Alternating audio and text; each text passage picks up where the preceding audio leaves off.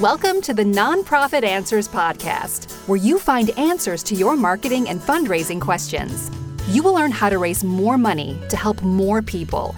And now your host, Jeremy Rice. When I joined Food for the Hungry, I thought I was going to blow right by expectations in fundraising. I came in with a consulting background and an MBA. I could figure out the secrets to fundraising quickly and knock a home run in our digital fundraising in no time, right? What I discovered is that I had a lot to learn. You see, many of the things that work in fundraising are counterintuitive.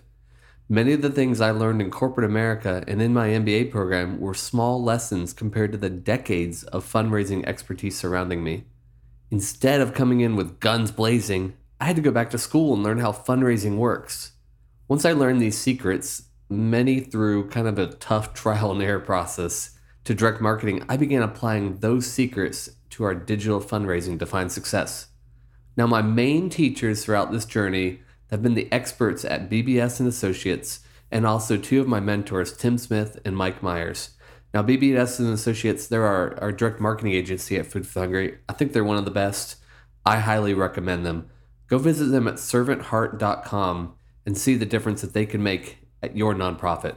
Today, I'm going to share secrets that these mentors have taught me and that I've learned through that tough trial and error process. And so I'm going to talk about 5 secrets that experienced fundraisers know. Fundraising secret number 1, demonstrate urgency. Urgency is one of fundraising's best kept secrets. It's hard to do, and many fundraisers don't do it because it's difficult. In a time of disaster, when you're raising funds for a disaster, adding urgency to an appeal is relatively easy because it is urgent. You'll save more lives and help more people if you raise funds quicker. In other cases, there's a distinct deadline that helps you get some urgency in your appeal copy. But what about other times?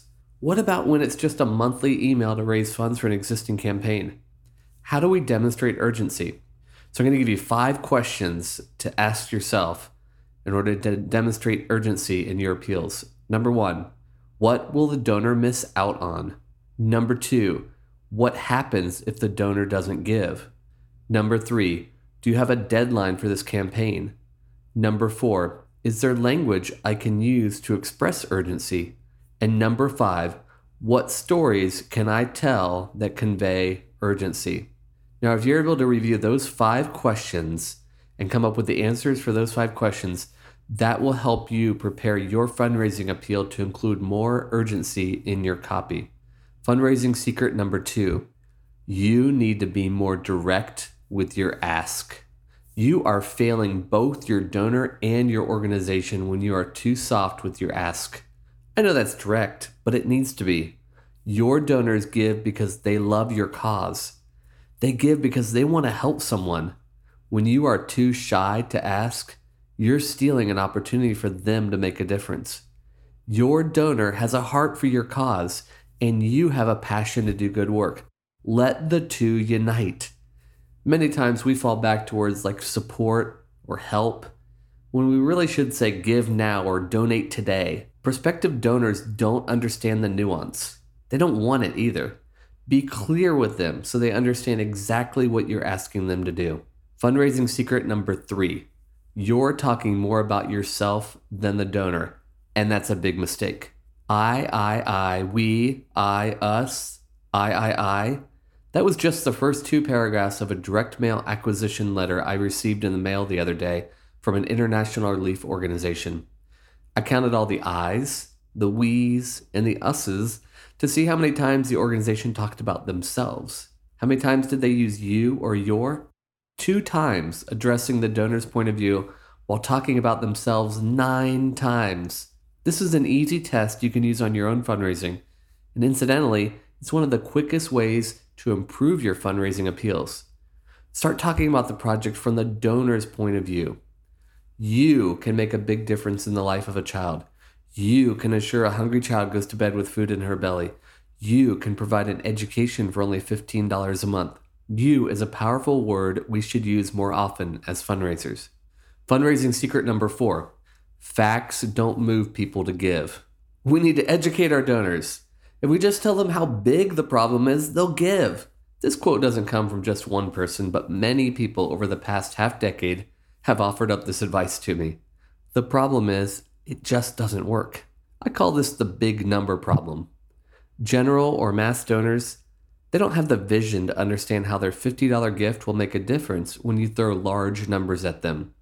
Without knowing how their donation will be used to impact one life, they just choose to give elsewhere or not at all. So if you tell them that 1 billion kids are going to go to bed hungry tonight, please give $50, they don't have the capacity to understand how that $50 will make any difference at all. Instead, tell the prospective donor the story of one person.